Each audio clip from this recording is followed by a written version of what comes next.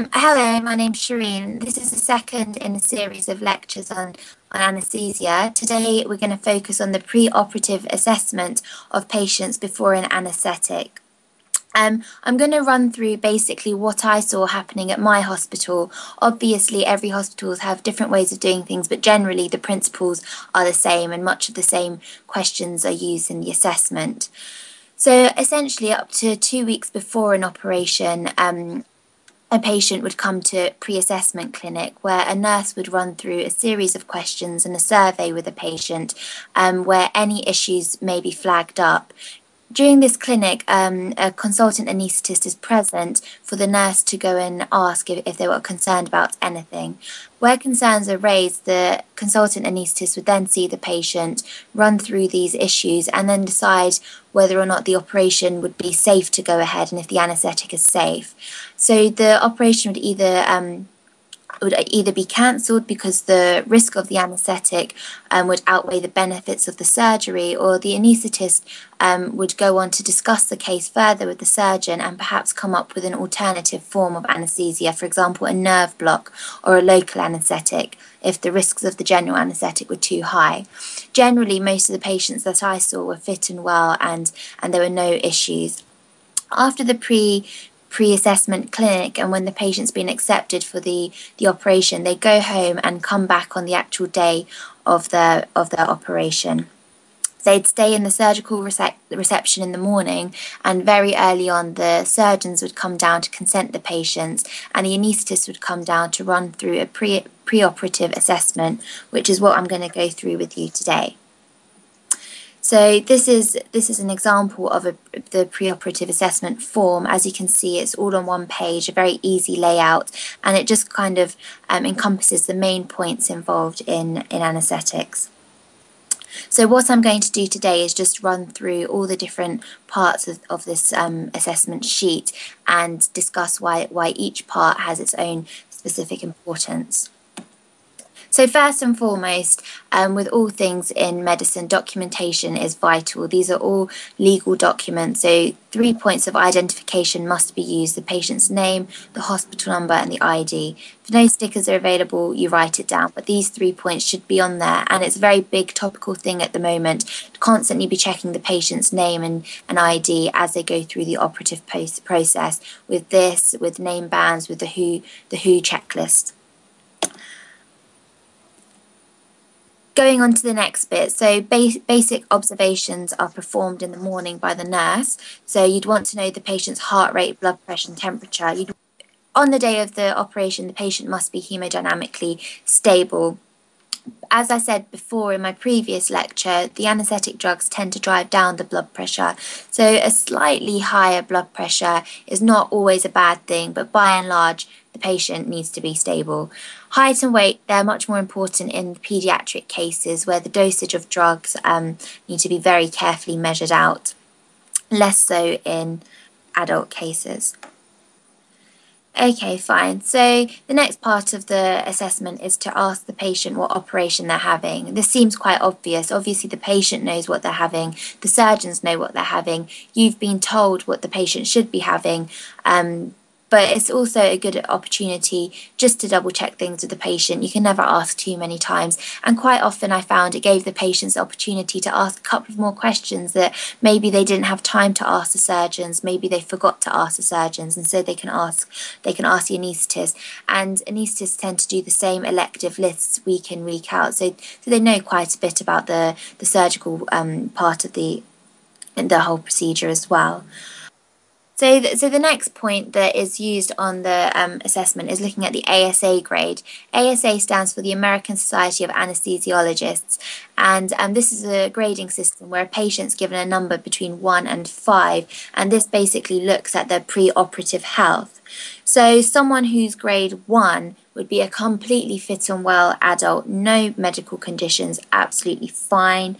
Someone who's grade 2 has some mild systemic disease, but it doesn't really affect their life at all. And for example, someone who suffers from, I don't know, hay fever or eczema, something like that. should be noted that all patients who are aged over 80 are by default put into a grade 2 category just because of the risk of the operation for them. Grade 3 is a severe systemic disease that causes a limited amount of effect onto their quality of life. So, for example, something like COPD. Grade 4 would be a systemic disease which is much more effective, much more detrimental on their quality of life, and it's a constant threat to their life. And grade 5 would be a patient who's essentially moribund and they've got very, very high risk of mortality from the anaesthetic.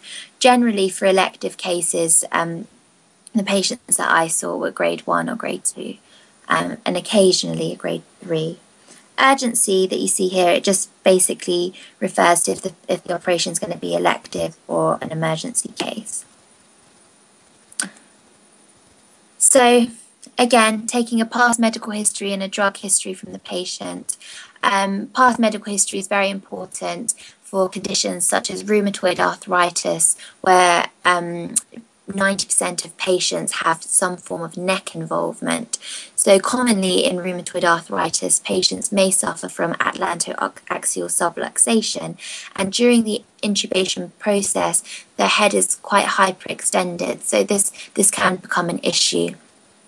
Other things, for example, obstructive sleep apnea, if the patient's on CPAP, you'd know that intraoperatively, from the anaesthetic point of view, they may have a difficult airway, there may be issues with hypoxia, if the patient's lying flat, there'd be issues with patients if you have to put them in the steep head down position. These are all things that would basically raise alarm bells, and all anaesthetists do consider. Drug history, again, this is important. What medications is the patient on? Some medicines, they need to be omitted before surgery, some omitted after surgery. If the patient's on a huge host of analgesics of chronic pain, this means that they've probably developed tolerance to a lot of the drugs that you'd be planning on using for the operation, and pain would be an issue. Most hospitals that I've seen have a dedicated pain team which would be called to address such issues. Previous anaesthetic history. So has the patient had an anaesthetic before? How were they after the anaesthetic? If they haven't had an anaesthetic before themselves, have their family had an anaesthetic? Or any problems with the family having the anaesthetic? Because quite commonly these things do run in families. So this again would give the anaesthetist a heads up. So commonly a patient may say, I wake up from the operation shaking, shivering, very, very cold. So the anaesthetist would know just have an extra blanket ready for them to, if they haven't already, to use a bear hugger in the operation. Or the patient may say, for example, last time I woke up and I was just vomiting non-stop. So again, the anaesthetist, they would know just to give them an extra antiemetic, or if they weren't planning on using an antiemetic, then they would use an antiemetic in such a case. As with all things in medicine, alcohol, tobacco, recreational drugs, we ask it in all medical histories before anything that we do. So importantly from these points, tobacco, often you'd ask a patient, do you smoke? They'd say no. Say, did you used to smoke? They'd be like, yes. You say, when did you quit? They say 5 days ago. Now, actually, it's been shown that quitting just days before your operation actually has an adverse effect from the respiratory point of view on you. So the best thing to do is either be a complete non-smoker, or if you're an ex-smoker, to be an ex-smoker from months, if not years before. Recreational drugs, again, very important. If the patient's a heroin addict or an opiate addict of any sort, then the morphine that you're going to give them is not really going to touch them, and you're going to have to give quite a whacking dose of it to get some pain control post-op. Again, all this assessment is doing is just raising issues that the anaesthetist should think about during the whole operative process. Also, one other point on that was allergies, which is very, very self-explanatory. Whilst asking about allergies, I often used to ask about non-steroidals. I'd say, are you okay taking aspirin, ibuprofen? Because again, this would give indications for post-op pain control.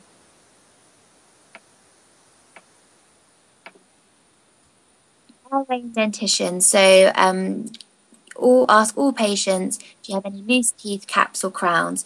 And the airway, this is used to basically determine the ease, potential ease or difficulty of intubating a patient. So the tool that's I've seen most commonly being used is this thing called the Mallampati score. This is where a patient's given a number between 1 and 4 based on when they open their mouth and stick out their tongue, what you can see. So if you can see the whole uvula, they'd get a 1. If you can see part of the uvula, they get a 2. If you can't really see it, if you can see the soft palate, they'd get a 3. If you only see hard palate, they'd get a 4. So quite self-explanatory. If they're a 1, they're going to be very easy, theoretically, to intubate. If they're a 4, they're not. A lot of controversy exists as to the actual usefulness of the predictive value of this test, but it is done routinely. An addition to this would be to add on an A, B, or C onto the patient's Mallampati number. So, for example, if the patient is unable to bring their lower teeth in line with their upper teeth or in front of their upper teeth, they'd get an A. So they'd be, for example, a 2A or a 3A or a 1A. Or if they can bring their lower teeth in line with their upper teeth, but they can't bring it any further forward, this would be a B. So there'd be a 1B, 2B, etc. If they could bring their lower jaw right in front of their upper teeth, they'd be a C, which is great. You'd want the patient to be a C.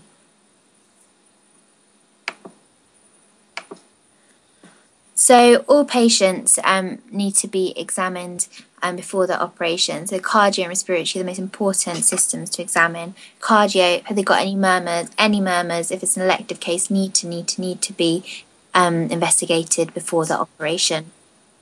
Respiratory symptoms, have they got any crackles, any signs of any active infection? Again, you'd want to avoid doing an operation in a patient who's already got an infection in their lungs. Now coming on to investigations, ECGs and X-rays aren't routinely done in anaesthetic cases unless there's an indication, so previous cardiac history for the ECG, or mainly if patients are above 60, they'd get an ECG as routine. But if they're less than 60 and perfectly fit and well, you wouldn't really bother. X-rays, these are usually done from the surgical point of view as part of the surgical workup. But for example, as we spoke about before, if someone's got rheumatoid disease, you might want to do a cervical X-ray just to have a look at their neck. And others can be anything that would be relevant to that specific case.